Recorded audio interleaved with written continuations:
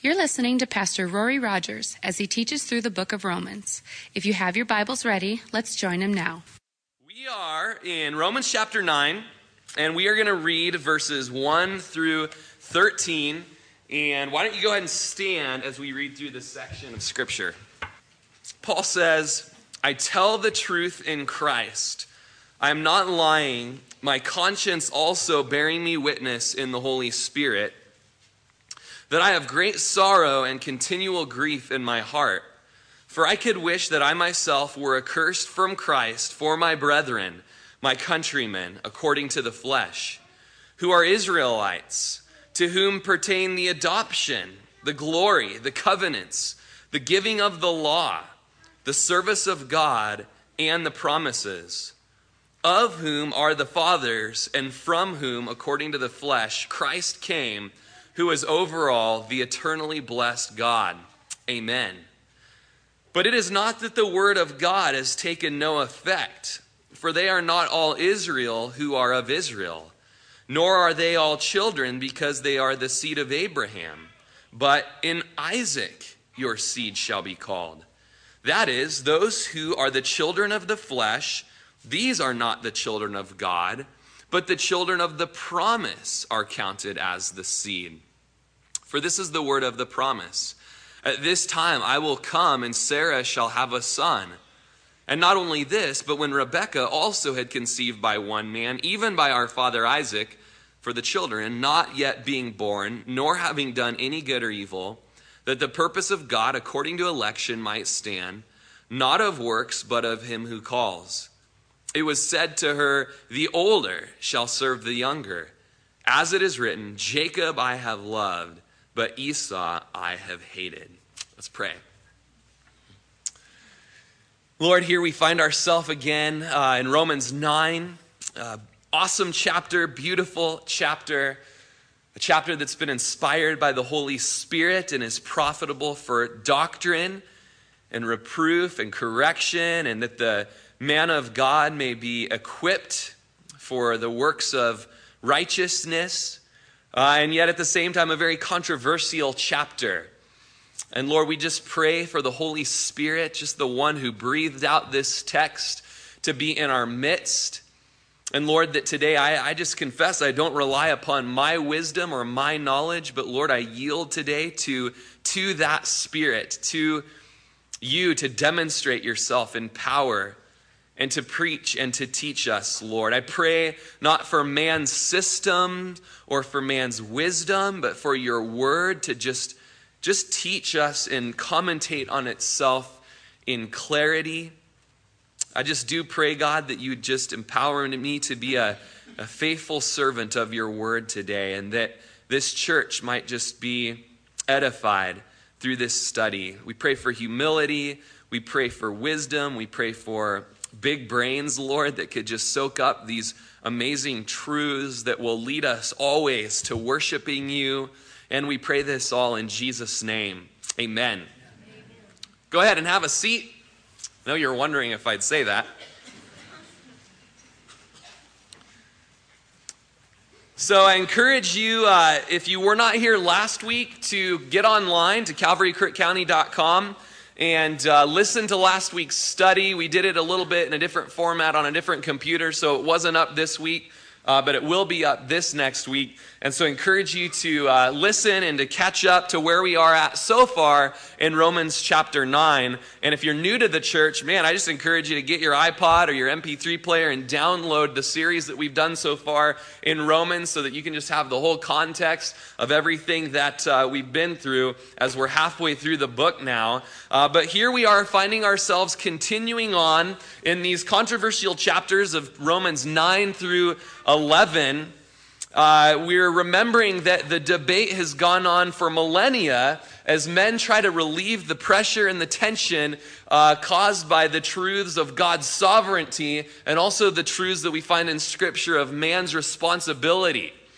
And so there is tension concerning these two, what seem to be opposites within the scripture. But tension is not always bad. Those of you that have been to San Francisco, you go across the Golden Gate Bridge and you see that not only are there massive pillars and pylons that have been set down into the water for stability, but there are also wires and cables that are stretched across the bridge to help keep the tension. And when there's no tension, the bridge falls. And so we understand that there's tension in these chapters. We understand and there's tension within the whole of Scripture, that there is mystery, that there are hidden things that belong to God, deep things that belong to God, and yet we have been given snippets and glimpses of some of these things in Scriptures. And so we want to dive into the deep things of God, and we don't have to be afraid of what we'll find. But much as what I've prayed, we don't want to get into man's systems or isms, if you will, whether they be Calvinism or Arminianism or even what seems to be a middle approach, a Molinism, but we just want to be biblical, right? We want to be Calvarists, right? Just, man, we believe in the cross at Calvary, and we are saved by grace through faith in Christ alone. So there's tension there. I just started a book yesterday by D.A. Carson called God's Sovereignty and Man's Responsibility, Biblical Perspectives in Tension. And it was fun to read that to my wife as we drove up from Lake Shasta and to her 15-year-old cousin, and to try to get to give a mini sermon in our car on the way up. They totally appreciated it. Charles Spurgeon said, as he opened up his sermon on this subject, he says, "Do not imagine for an instant that I pretend to be able thoroughly to elucidate the great mysteries of predestination. There are some men who claim to know all about the matter. They twist it round their fingers as easily if it were an everyday thing, but depend upon it.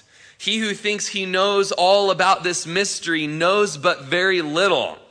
It is but the shallowness of his mind that permits him to see the bottom of his knowledge. He who dives deep finds that there is in the lowest depth to which he can attain a deeper depth still." And so the fact is that the great question, I have not done my vocal warm-ups yet today, and so find myself stumbling. The fact is that the great questions about man's responsibility and free will and predestination have been fought over and over and over again for really thousands of years and have been answered in 10,000 different ways. And the result has been that we know just as much about the matter as when we first began. The combatants have thrown dust in each other's eyes and have hindered each other from seeing. And so when they've concluded, they say, "We win," just because their opponents can't see anything. D.A. Carson, in this book I started, he says this: "I frankly doubt that finite human beings can cut the Gordian knot. At least this finite human being cannot. The sovereignty, responsibility, tension is not a problem to be solved. Rather, it is a framework to be explored. To explore this tension is to explore the nature of God and his ways with man." I like that. I want to just say that again. This tension is not a problem to be solved. Rather, it's a framework to explore. To explore this tension is to explore the nature of God and his ways with men. Spurgeon later on, when he was asked how he reconciles God's sovereignty with man's responsibility, he says, "I do not need to reconcile friends." All right? They are friends that we see within Scripture. And so as we get into the topics here at the end of chapter 8 and verse 28 through 30, and then as we've looked in verses 6 through 13 last week and again this week, and then as we go clear through chapter 11 of Romans, we get into the understandings of predestination, election, being chosen, and God's foreknowledge. And in all of this, in 9 through 11, the main topic here in these chapters is Israel. Okay? So note that first of all, the main topic in chapters 9 through 11 is Israel. It's not the doctrine of election. Now, just because election isn't the main topic It doesn't mean it isn't spoken of here, or that it's not covered, or that it's unimportant. It is covered, it is spoken of, and it is important. Again, let's quickly look over some of the vocabulary for what we'll be studying, and you find them in verse 28 through 30 of chapter 8. So just maybe you'll need to turn back one page. One of our favorite verses. And we know that all things work together for good to those who love God and to those who are the called according to his purpose, for whom he foreknew, so there's a word, he also predestined, there's another word, to be conformed to the image of the Son, that he might be the firstborn among many brethren. Moreover, whom he predestined, these he also called. Whom he called, these he also justified. Whom he justified, these he also glorified. And so we see this topic of foreknowledge, that God is omniscient, he knows everything, and he's eternal. Therefore, he has this foreknowledge, to know beforehand those things that are actual, those things that are possible, those things that are past, present, or future, completely, perfectly, simultaneously, and eternally. God knows it beforehand. As Jeremiah chapter 1 verse 5 says, before I formed you, Jeremiah, in the womb, I knew you. Before you were born, I sanctified you. I ordained you as a prophet to the nations. So before Jeremiah had done anything, he'd been called and he'd been sanctified, set apart to be a prophet to Israel because of God's sovereignty, because of God's omniscience, because of God's foreknowledge. We also saw in Romans chapter 8 this choosing, this calling. In 1 Peter chapter 1 verse 2, it's also called election. We see that as Peter writes, he says, you are elect according to the foreknowledge of God the Father, in sanctification of the Spirit, for obedience and sprinkling of the blood of Jesus Christ. And so in God's foreknowledge and in his choosing, he elects, he chooses, and we read there, it's according to the foreknowledge of God. But it doesn't just end there. Ephesians chapter 1 verse 4 and 5 says, just as he chose us in him, okay, so, or you could say, just as he elected us in Jesus before the foundation of the world, that we should be holy and without blame before him in love, having predestined us or predetermined us to adoption as sons by Jesus Christ to himself.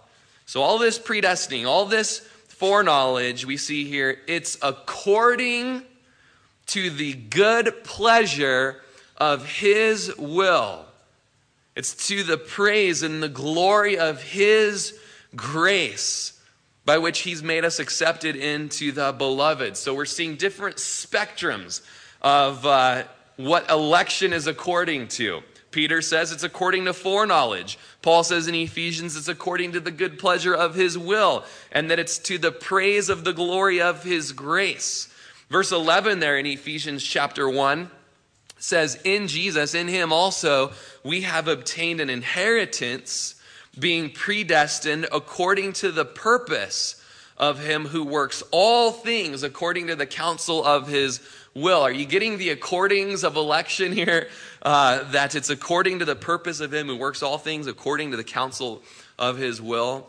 That we who first trusted in Christ should be to the praise of his glory. We talked about last week in Deuteronomy chapter 7, verses 6 through 8, that as God tells the nation of Israel, I've chosen you guys. I've elected you guys. I've loved you guys. And the people would say, well, why? Why have you chosen us? And he just basically, if you just sum it up, he just says, I love you because I've loved you. There you go. All the wisdom of man boils down to that. Why? What predestination, foreknowledge? Hey, I've loved you because I've loved you. As I mentioned last week, just a good quote from Alistair Begg to kind of set fears aside. He just says, predestination is a difficult doctrine. It's a biblical doctrine, and it's a profitable doctrine. And as Eric Alexander says, it's not a bomb to be dropped on people, a banner to be marched under, but it's a bastion or a fortress for the souls of those who are in Christ. And so why do we get into this topic here in chapter 9? Well, real quick, go back to chapter 8, and let's look at verses 37 through 38. Paul says, "In all these things we are more than conquerors through him who loved us. For I am persuaded that neither death, nor life, nor angels, nor principalities, nor powers, nor things present, nor things to come, nor heights, nor depths, nor any other created thing shall be able to separate us from the love of God, which is in Christ Jesus our Lord." And so here in Romans 8, we finished it up a couple weeks ago. We had this high point, this encouraging spot that nothing can separate us from Jesus. Famine, sword, angels, demons, height, depths, any created thing, nothing can separate us. And that's a great promise. Did anybody take comfort in that when they left here about 3 weeks ago? That's awesome. But then we also know that God had made many promises similar to that to the nation of Israel. And we come to chapter 9, verses 1 through 5, and we see here's a group of people that have all sorts of privileges and promises and blessings. I mean, he lists it off there in verses 4 and 5. He says, these guys have the adoption, if you're an Israelite, the glory, the covenants, the giving of the law, the service of God, the promises, of whom are the fathers, and from whom, according to the flesh, Christ came, who is over all the eternally blessed God. Amen. So, 6 things there, or something. My counting was bad. It might have been 8. Sorry. 6 to 8 things that are awesome promises and blessings and privileges. And yet, Paul had just said in verses 1 through 3 that the majority of Israelites who had all those promises are in judgment. They're in Hades waiting for judgment, to be cast into the lake of fire for all of eternity. And so are the promises of God true? You might ask that. Well, what about Romans 8, that nothing can separate us? Isn't that what was told to Israel? And yet there's a whole, majority of a nation that will be burning in hell for all of eternity. And it brings God's integrity into question here. And we see that question in verse 6 of chapter 9. It's not that the word of God is taken of no effect. The question to that would be, so are the promises of God worthless? Are they vain? Can we really trust chapter 8 that nothing can separate us from the love of God, which is in Christ Jesus? The promises of God are called into question. And so we started a 3-part study to look at the promises of God, and we only got through one of those parts last week. Maybe you'll remember it. Hopefully you did, to some degree. We look at how the promises of God transcend human expectation last week. Okay? And then today, Lord willing, rapture could happen before we end today. You never know. But we're only one service, so we could go on forever this afternoon. I'm kidding. Jeez, you guys are just like tough crowd today. So last week we looked at how the promises of God, they go beyond human expectation. And we'll review real quickly in a minute. But today we want to look at the promises of God. They go beyond human strength or human exertion. And thirdly, the promises of God go beyond human selection.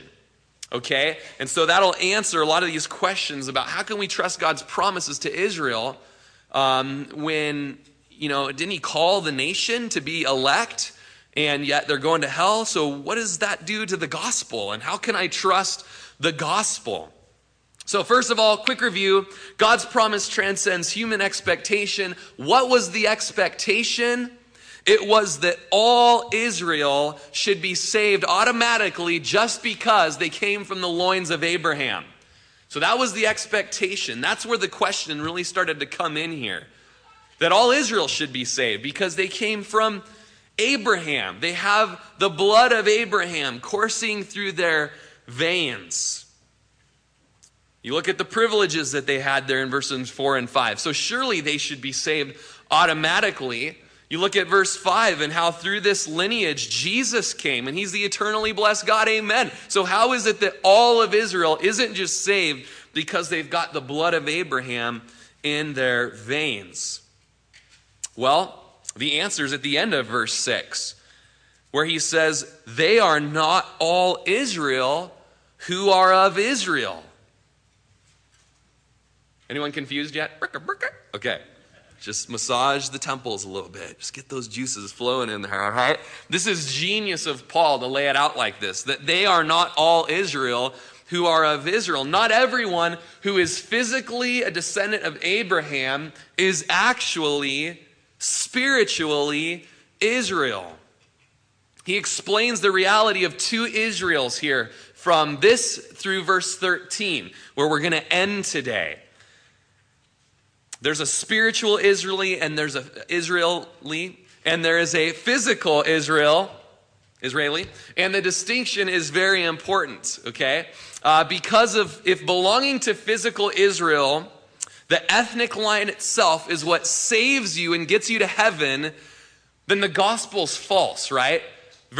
Chapters 1 through 8 are all lies, because that message has been, we're not saved by works, we're not saved by bloodline, we're not saved by heritage, we're not saved because we're Americans, but we're saved by God's grace through faith and trusting in the finished work of Jesus on the cross.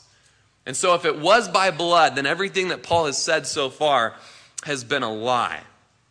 And the gospel's not true. And so he acknowledges that there's an ethnic people Israel, but he also acknowledges that not all that ethnic people Israel is Israel. That there's actually a spiritual Israel here. And he's referring to a group that is Israel, not Gentiles replacing Israel, but an actual group that is Israel, that they're spiritually messianic Jews. There's a remnant, and you see that word used in verse 27 of chapter 9, and then over in chapter 11, verse 5, he says that there's a remnant, and that's a phrase common in the Old Testament. Does anybody remember when Elijah the prophet thought that he was the only guy that loved God still? And he'd march around the desert, and he'd say, I alone am left among the prophets of God. They've killed everybody else, and he was so discouraged. And the Lord says, you don't know that I've got some, 100 prophets hidden in a cave, and Obadiah is feeding them right now. There's a remnant. And Israel understood that, and the readers of Romans would understand that. Sometimes we need to understand that. You feel like you alone are left, and God's saying, hey, there's a remnant that's loving Jesus and following Jesus. But we studied a lot of this last week, and so we're not going to dive into it in depth. Just know that not all Israel is Israel. There's a nation of Israel ethnically. They've rejected Jesus as the Messiah. They're going to hell. And God in his sovereignty, by the time we get to chapter 11, we're going to see that one day this remnant of Israel will be saved. But also, he's going to use two examples from the Old Testament here to prove his point, that there's physical Israel and there's spiritual Israel. There's a duality. Now, I know that this is, let's just be honest, I know that this is like over a lot of your head, okay? This is some deep stuff. This is chapters 9 through 11 of Romans. We've had some good fun, easy going, and now we're at just a spot where we're getting into some deep stuff. Don't feel bad if you don't totally get it. We'd love to sit down with some of you guys and walk you through it, those that are not understanding it all. But it is deep stuff, and it's specifically dealing with the nation of Israel here at this point. So you definitely want to have a little bit of Israeli history under your belt as you come to these chapters. And so real quickly, let's look at that. Genesis 22, 17 and 18. We have God's promise to Abraham. And he says to Abraham, blessing I will bless you, and multiplying I will multiply you.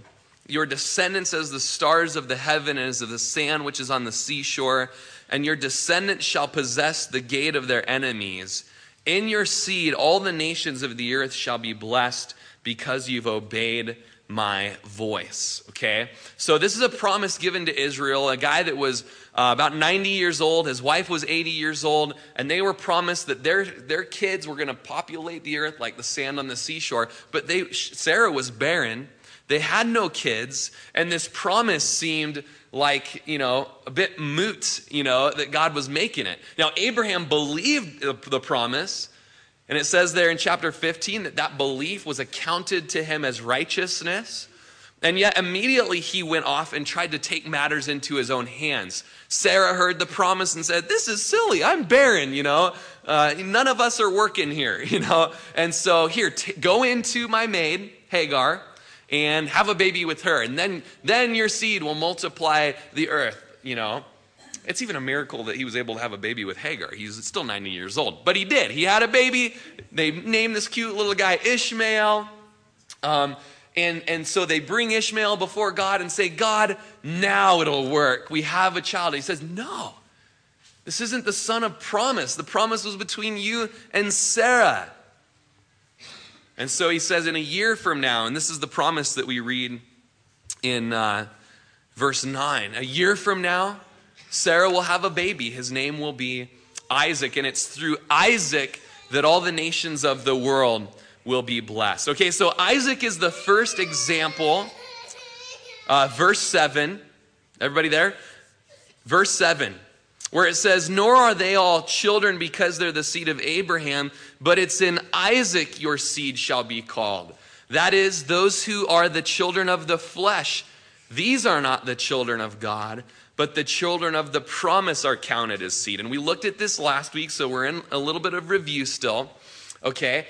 And to see that, Paul's making his point that not everybody who's of the seed of Abraham is part of the promise. He uses Isaac and Ishmael as a picture. It's in Isaac, not Ishmael, verse 7 says that the seed shall be called. That those that are the promise, those are the ones that are counted as the seed. As N.T. Wright said, that what counts is grace here, not race. And that's really the whole point right here. It's God's grace, his gracious choosing, his gracious election within the nation of Israel. That salvation is not a birthright. No one deserves God's saving purpose. But what do we deserve? Anybody know here from our studies so far? We deserve judgment. We deserve hell. Okay? It's only God's grace that we would be saved. It's not a right, it's not a birthright. Okay? So, and we see that throughout John 8. We looked at that last week. John 1, Luke 3:8, where the Pharisees would say, hey, we are children of Abraham. We don't need a savior. And John the Baptist would say, don't even think about saying we have Abraham as our father. For I say to you that God is able to raise up children of Abraham from these stones. So really, how important is race in the grand scheme of things? It's not that important. What matters is faith. As Romans chapter 2, verse 25 through 29, we closed with this last week, where we see that circumcision is profitable if you keep the law in Romans 2. But if you are a breaker of the law, your circumcision has become uncircumcision. Therefore, if an uncircumcised man keeps the righteous requirements of the law, will not his uncircumcision be counted as circumcision? And will not the physically uncircumcised, if he fulfills the law, judge you, who even with your written code and circumcision are a transgressor of the law? And then listen to this. He is not a Jew who is one outwardly, nor is circumcision that which is outward in the flesh, but he is a Jew who is one inwardly. And circumcision is that of the heart, in the spirit, not in the letter, whose praise is not from men, but from God. Okay, God's promises transcend humans' expectations that everyone who's of the seed of Abraham should be saved, should not be in hell. Okay, that's man's expectations. God promises go far beyond that. And God says in Romans chapter 2, I look at the heart. I look at the heart. I look at those who've been circumcised, not outwardly in the flesh, but in the heart. Have you had the Holy Spirit come in and trim away the flesh of your heart? Have you been born again? Have you been like your father Abraham, who believed on me and it was accounted to him for righteousness? Or have you made an Ishmael? Are you trying to make an Ishmael salvation take place? And so that's all a bit of review. of how the promises of God transcend human expectations. And now we come to part 2. The promise of God transcends human power and effort and exertion. So what is emphasized here? That God's power is bigger than human might and human effort. We've got supernatural ability over natural ability. You remember when God told Abraham and Sarah that you're going to have a baby, that Sarah laughed at the promise of God. But God basically says through fulfilling the promise, it's not about you, Sarah. It's not about your age. It's not about the functioning of your ovaries. It's about me. I'm the creator. I'm God. I'm sovereign. I make promises that I can keep. And in the context of Romans 9, you look at salvation and how it's not natural. It's not a birthright, but it's supernatural. Has nothing to do with us in our flesh, but actually it's in spite of us. So often the promises of God seem impossible because we're only looking at them through the lens of human ability. You guys remember when the angel came to Mary and spoke to her and said that she would have the Messiah. And her response was, I'm a virgin. I don't know a man. You look at Luke 1, 34 through 37. Mary said to the angel, how can this be, since I do not know a man? And the angel answered and said to her, the Holy Spirit will come upon you, and the power of the highest will overshadow you. Therefore also that Holy One who's to be born will be called the Son of God. Now indeed Elizabeth, your relative, has also conceived a son in her old age, and this is now the 6th month for her who was called barren, for with God nothing will be impossible. So I'm a virgin, I've never known a man, I'm just engaged. How am I going to be pregnant right now? And God says, hey, with God it's possible. Your cousin Elizabeth is barren, and she's got a baby right now. She's about to give birth. And he says it's not about your exertion, your power, your strength. It's about my promise. Remember when God told Moses that he was to go to speak to Pharaoh, and Moses says, God, I can't speak very well. And God said, okay, I guess I'll pick someone else. You're just so weak. No, he says, I made your mouth. I made your mouth. It's not about you. It's about me and my power. And every one of us here, we're called to live an impossible life. Everything in our life is impossible apart from the power of the Holy Spirit. It's the genius of the gospel. We're confronted and humbled by our inability, and then we're able to respond to the power and the grace to be obedient. His promise produces faith and obedience. And so this promise of salvation, this promise that goes beyond the natural is fulfilled at the word of the promise in verse 9. At this time I will come and Sarah shall have a son. So stop laughing. It's not about you. That's the point of Romans 9. It's not about you. And not only this, verse 10, but when Rebekah also had conceived by one man, even by our father Isaac. And so real quick, let's take a pause. We're on point 3 already. Point 2 is pretty quick, right? Point 3, God's promise transcends human selection. So people might object to Paul's using example of Ishmael and Isaac because Ishmael had a different mom. He had Hagar. So of course you wouldn't choose and elect Ishmael. He had a different mom. And so it was through Isaac because it was through Sarah, okay? But he addresses that here. He narrows it down to a narrower playing field, to the same dad, the same mom, in the same womb, by the same sperm, on the same day. One of the boys is elected to carry on the promise of the covenant, and one of the boys wasn't. God's sovereignty in election, it transcends human selection. Tune in closer, verse 11. For the children, not yet being born, nor having done any good or evil, that the purpose of God according to election might stand, not of works, but of him who calls. In verses 10 through 12 here, Paul's main point is that the choice is based upon God's calling, not human selection. And the election of Israel, the spiritual Israel, becomes more sure through God's election of Jacob instead of the older brother Esau. And we read here that it's not according to works. It's not according to works. What does that mean? Well, it means the same thing it's meant in the whole rest of the book of Romans. Works speaks of human merit, stuff that man earns, human activity. But we see that with Esau and Jacob, this election had taken place before they had done anything good or bad. And so God was not contingent upon that, not totally contingent upon that. So God's election, God's drawing of Israel was not based on human merit, but rather his good pleasure. Now, this is where it just gets really dramatic for all of us, okay?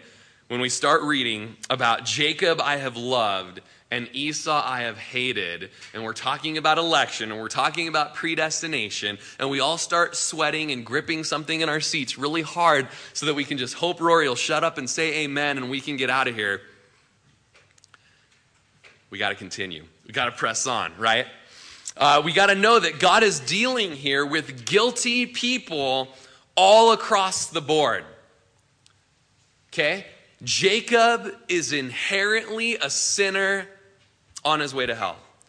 Esau is inherently a sinner on his way to hell. Neither one of these guys were morally neutral people. God didn't look at Jacob, who was cuter than Esau, through the doctrine of irresistible cuteness. He looks at Jacob and says, oh, you're not as hairy as Esau. I choose you. That's not grace. And we might say, well, Esau was a worldly man and he traded his birthright. Well, have you ever read about Jacob? A deceiver, heel catcher? You know, his whole life was about being shifty and manipulating things. And even when he leaves his parents' house and he runs away because he stole his brother's birthright, his first night out camping by himself, he has a vision from God where the ladder comes down and angels are descending and ascending on the ladder up to the throne of God. And God promises that he will bless this place. He would bless Jacob. And then Jacob wakes up and starts trying to manipulate this new covenant and say, well, if I do this and this, then you'll do this. And that wasn't the basis of God's promise. It's always our default to go back to something that we can do. Works, heritage, lineage. We're proud to be Americans. You name it. It's about us. It's about our might. It's about our strength. It's about our breeding, whatever. It's not. It's about God and his sovereign grace. Now, grace is the central factor here, but we don't want to misunderstand. In all the Bible, it never mitigates human responsibility. It never makes human responsibility less important or less severe. Man is responsible. Man is accountable. God holds people accountable. He judges people. He says, you ought not do that, and you should do this, and you must believe. There's nothing that mitigates man's responsibility in Scripture. And at the same time, God is not totally contingent upon man's responsibility. Brings up a lot of questions. We're going to deal with it in the weeks to come. But just remember, across the board, we're dealing about sinning people, and everybody deserves hell. It's about grace here, not about race. It's about grace here, not about works. As Stott says, it was clear that God's decision to choose Jacob had nothing to do with any eligibility in the boys themselves, for there was nothing to distinguish them from one another. Let's look at Deuteronomy chapter 7, verses 6 through 8. God says, for you are a holy people to the Lord your God. The Lord your God has chosen you to be a people for himself, a special treasure above all the peoples on the face of the earth. The Lord did not set his love on you, nor choose you because you were more in number than any other people, for you were the least of all the peoples, but because the Lord loves you, and because he would keep the oath which he swore to your fathers. And so in this speaking, this is what I was referring to of why? Why do you love us? Well, I didn't choose you because you were more in numbers, but you're the least of all the people. I chose you because I love you, and I will keep the oath he swore to your fathers. He chose Israel. He's sovereign. He's creator. We're going to study in the weeks to come. He has the right to do it. He has creator rights. And so he chose Jacob over Esau. Verse 12, it was said to her, the older shall serve the younger. As it's written, Jacob I've loved, but Esau I've hated. Stott also says, this statement sounds shocking in Christians' ears and cannot possibly be taken literally. That God hated Esau. The focus of this verse is not intended to be on the words, Esau I have hated, but rather the focus should be, when we understand the gospel, the focus should be on Jacob I have loved, okay? So we all read verse 13, Jacob I've loved, and Esau I have hated. Oh, he hated Esau. No, this is what we should be like. As it is written, Jacob I have loved. He loved Esau. Okay? Because Esau's a sinner. Esau's the heel catcher. He's the deceiver. It's grace that he's even chosen. Forget the part about Esau I've hated for a moment. It's totally grace that God even chose or loved Jacob. Spurgeon once said that the difficulty of Romans 9:13 is not that God hated Esau, but rather that he loved Jacob. The marvel of this verse is not in God's rejection, but rather in that he, being a holy and righteous God, chose any man at all, ever. You guys get that? You guys understanding the gospel of grace, the gospel that's not according to works, the gospel that's not according to heritage? Are you getting it? God chose Jacob because he's gracious. Because he's gracious. This quote here, as it's written, Jacob I've loved, Esau I hated. It's from Malachi chapter 1, verses 2 through 4.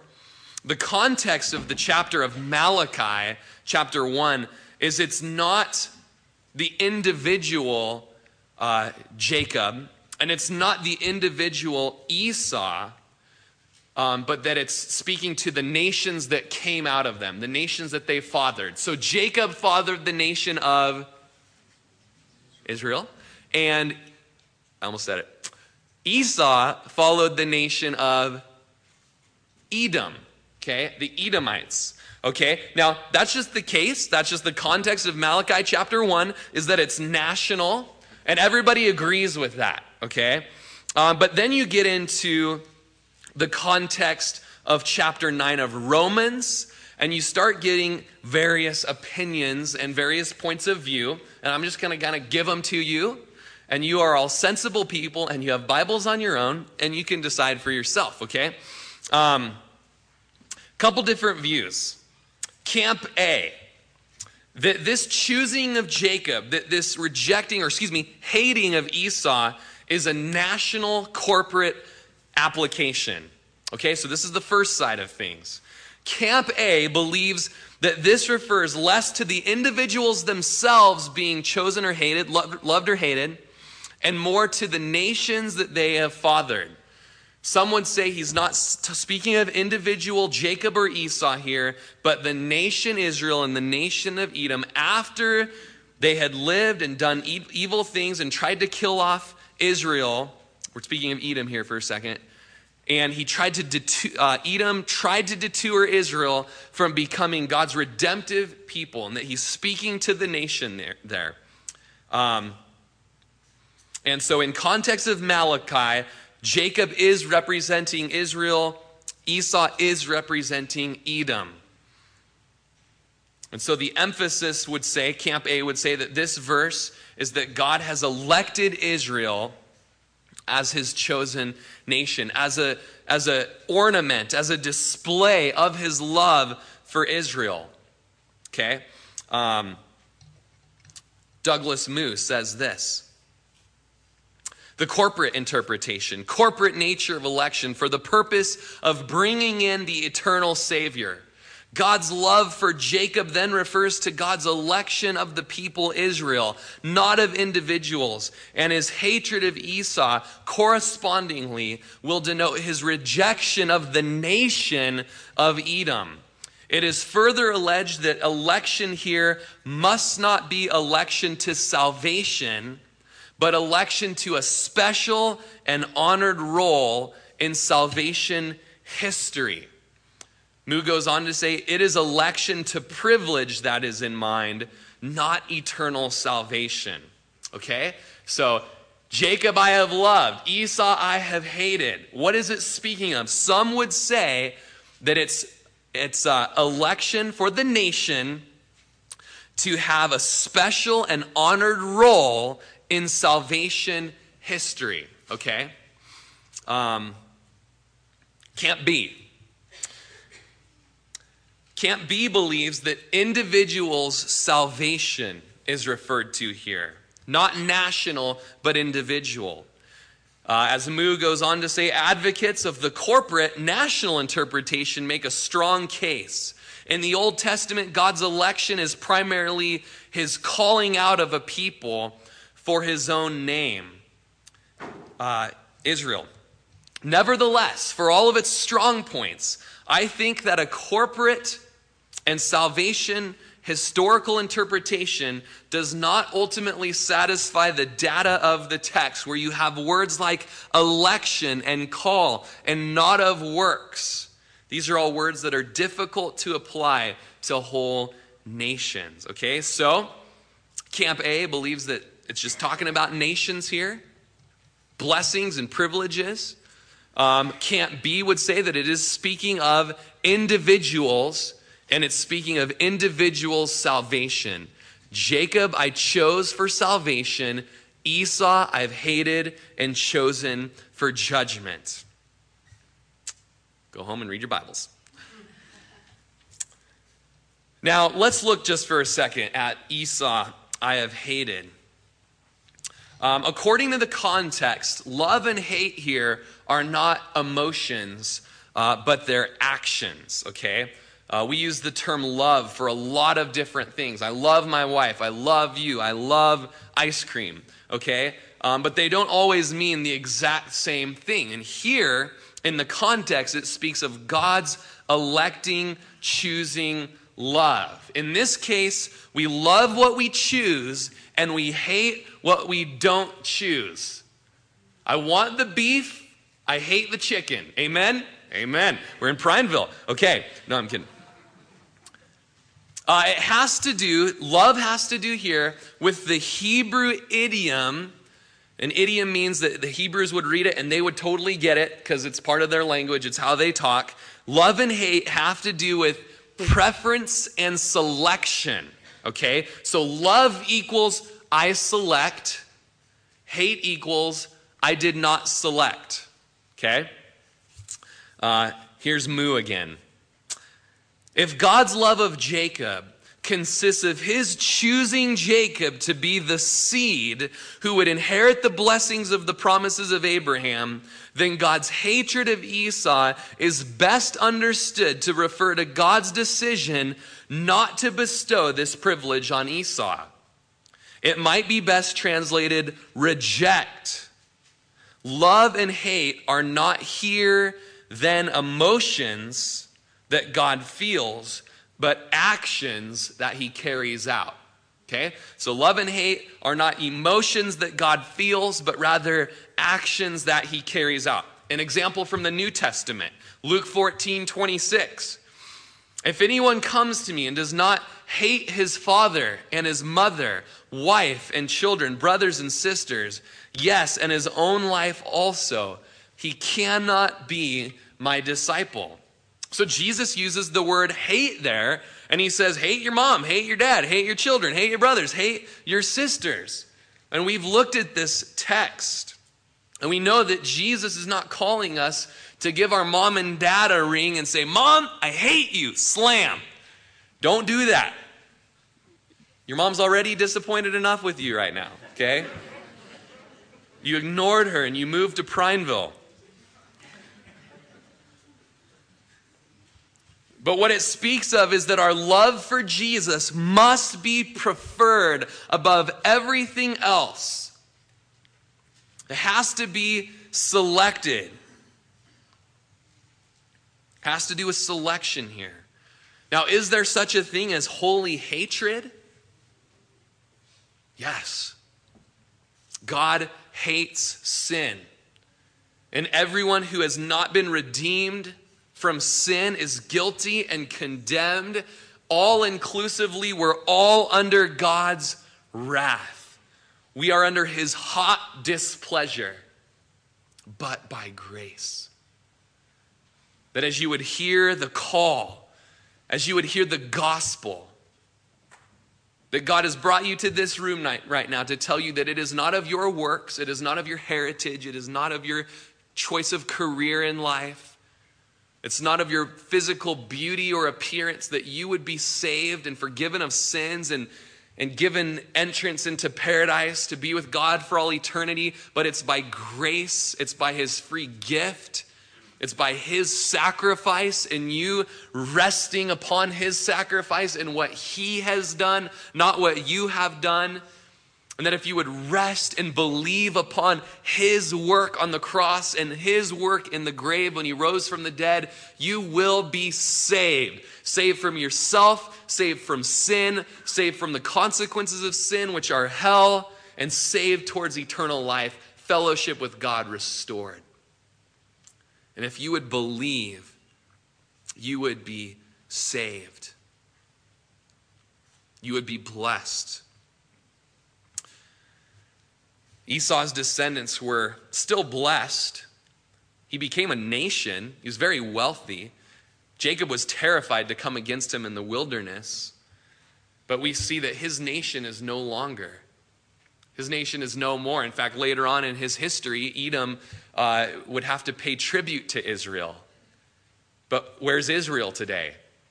Still alive, still thriving, still a nation. Real quick, Genesis 29:29. We are almost done. I promise. So just relax a little bit. Genesis 29:29. We read of Jacob. It says, Laban, Jacob's uncle, gave his maid Bilhah to his daughter Rachel as a maid. Then Jacob also went into Rachel, and he also loved Rachel more than Leah. And he served with Laban still another 7 years. When the Lord saw that Leah was unloved, anyone here have a King James version? What does it say? When the Lord saw that Leah was hated, he opened her womb, but Rachel was barren. So many different perspectives on all this, guys. I've been reading Calvinists, Arminianists, Molinists, okay? That's how I feel right now. So sorry if it's all a little jumbled, okay? There are so many, and it's so funny because guys will just come back, totally agree with each other. And then they kind of go back on little tangents. Well, yeah, okay, you know, and it's just, we just love Jesus, right? We just want to know him more. But just interesting to read Charles Spurgeon's sermon here from Romans 9 this morning. And, you got Stott, who's just a very well-respected, reformed pastor, has one of the best commentaries on Roman. You've got Moo, you got Stott, who I read earlier, who said, you cannot possibly read this, that God hates Esau. And then you've got Spurgeon this morning, who's like, there is no other way to read it. That God loves Jacob because of grace, and he hates Esau, but not because of sovereign election, but because Esau heaped up for himself wrath due to wickedness. There's just so much. There's so much to dive into. I encourage you to get online, Google Spurgeon, Jacob and Esau. It'll pop up there, and you can read it. But in a couple other instances, we've got Jesus saying hatred in the sense of relationships with mother and father and selecting Jesus over them. We've got Genesis of Jacob selecting Rachel more than Leah, and that Leah is hated there. And it dives into the question, did God then choose Esau for hell before he created him? It's called double predestination. It's very controversial. And we want to look at just a real quick quote from Spurgeon here. Do you believe that God created man and arbitrarily, sovereignly, it's the same thing, created that man with no other intention than that of damning him, made him and yet for no other reason than that of destroying him forever? Well, if you can believe it, I pity you. That is all I can say. You deserve pity, that you should think so meanly of God, whose mercy endures forever. You are quite right when you say the reason why God loves a man is because God does do so. There is no reason in the man, but do not give the same answer as to why God hates a man. If God deals with any man severely, it's because that man deserves all he gets. In hell, there will be not a solitary soul that will say to God, "O Lord, thou hast treated me worse than I deserve." But every lost spirit will be made to feel that he has got his deserts, that his destruction lies at his own door and not at the door of God, that God had nothing to do with his condemnation except as the judge condemns the criminal, but that he himself brought damnation upon his own head as the result of his own evil works. Justice is that which damns a man. It is mercy, it is free grace that saves. Sovereignty holds the scale of love. It is justice that holds the other scale. And so as we get into verses 14 through about 25, we'll look at that. We'll look at the thoughts of double predestination, and did God create Pharaoh just so Pharaoh could go to hell?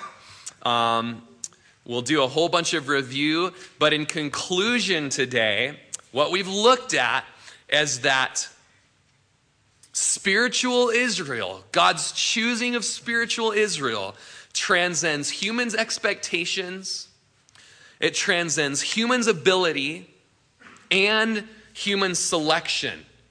Okay? The expectation was that all Israel would be saved. The ability was that Sarah should be able in and of herself to give birth. And the selection was that Esau should rule over Jacob, when it was really vice versa. And all of this we have fulfilled in Jesus. We have it all fulfilled in Jesus, in the person and the work of Jesus. He is the true seed of Abraham. He is the true son of David. He is the true and faithful Israelite.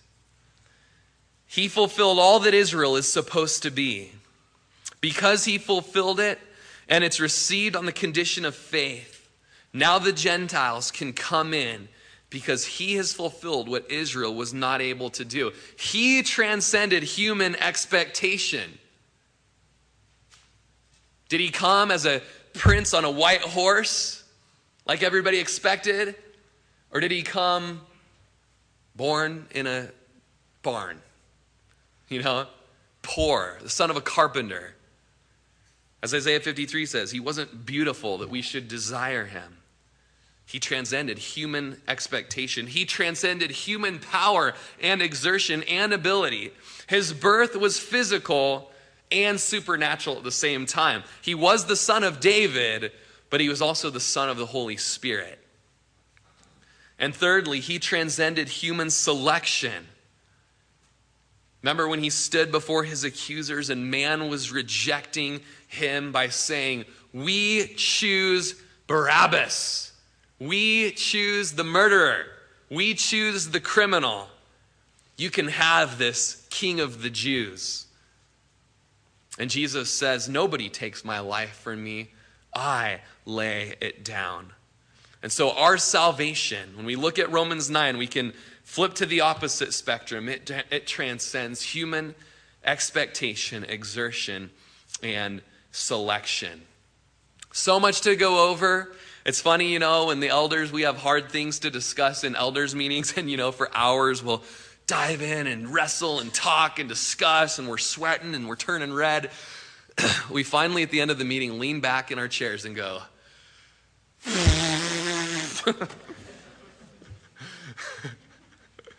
Kevin started it.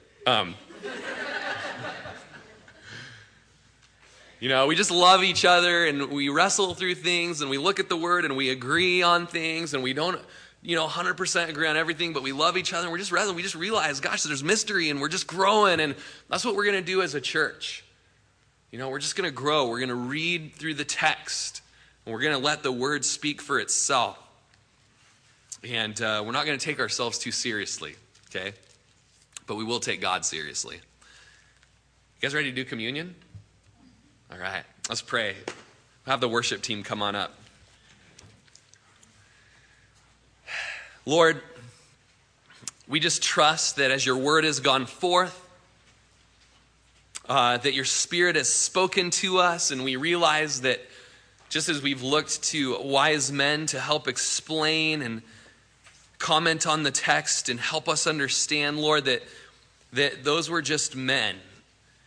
The best men are men at best. And so we just pray that your Spirit would filter and that your Spirit would just plant the truths of encouragement in our heart, that predestination and election, that these can actually be fortresses to run into. And Lord, we know that election, it's really a family language. We as Christians can speak to one another and call one another elect, but we can't look out into the world and say, that guy's non-elect. He never will be. And Lord, you call us to be evangelists. You call us to be missionaries. You call us to herald and declare the good news of the gospel. And so, Lord, we cry out with D.L. Moody, Lord, save the elect, and then elect some more. We pray that you would save Prineville, Lord. Lord, we pray that you would save the cowboys and the cowgirls that are in town for the rodeo, Lord. Lord, that you would give us opportunity to share the gospel with them. We pray that you would save the workers at Facebook and the construction workers that will come into town to work at the Apple facility. We pray that you would save the men and women at Wood Grain, Lord. We pray that you would save the people at Ray's and at the Video Hut, God, and at the Cinnabar. Save, Lord. Let your Spirit just go forth and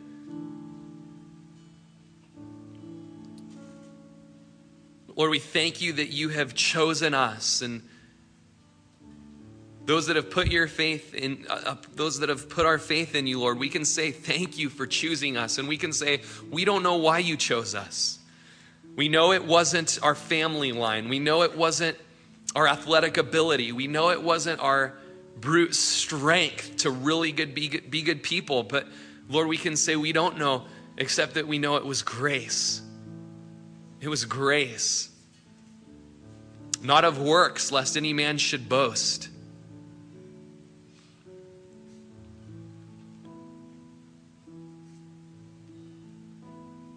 Give us minds that can understand all these things, Lord. Let us be faithful to the text as we discuss and as we have home groups and as we go home and just talk about the message. And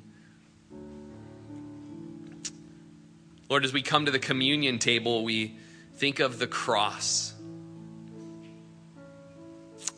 Think of just the Son of God whose flesh was broken and pierced and stripped and whipped and bruised and beaten and beard plucked out and crown of thorns pressed in, and he was mocked. We think of the cross where the nails just went into just the nerves in the wrist and the feet, and the spear that pierced the side. And Lord, we don't know why you would do that for us, but grace.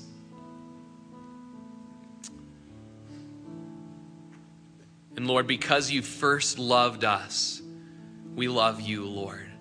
Because you've initiated reconciliation by grace, Lord, we want to be reconciled. Because your Spirit has brought us here, even on one of the most difficult chapters in the scripture, and you've told us about this free salvation that's only found in what you've done. Because you've drawn us here and graciously spoken to us today, we want to respond and surrender our lives to you as our Lord and as our Savior. We lay down everything that we would bring to the table as if it would merit us some favor with you. And Lord, we pick up the righteousness of Christ, that you would see us through the lens of the cross as never having sinned before. We worship you and we praise you for your election, for your sovereignty, for your omniscience, for your foreknowledge, for the predestination, Lord. And we worship you in communion right now. Just right now where you're at today, if you've, for the first time, placed your faith in Jesus and rested in what he's done on the cross, that your sins might be forgiven you, you can join us today in communion. And just one of your first acts of worship today can be taking the cup and the bread and thanking Jesus for his broken body and his shed blood. And you can just say, Lord, come into me. Come into me, just like this cup and bread are coming into me. Come in, saturate me, consume me, Lord. Let's worship the Lord through communion. You've been listening to Pastor Rory Rodgers, pastor of Calvary Chapel of Crook County, located in Prineville, Oregon. For more information on this ministry, or if you'd like to contribute, please feel free to write us at P.O. Box 378, Prineville, Oregon 97754, or check us out further at our website at www.calvarycrookcounty.com. We thank you so much for listening, and we pray that this ministry has blessed you.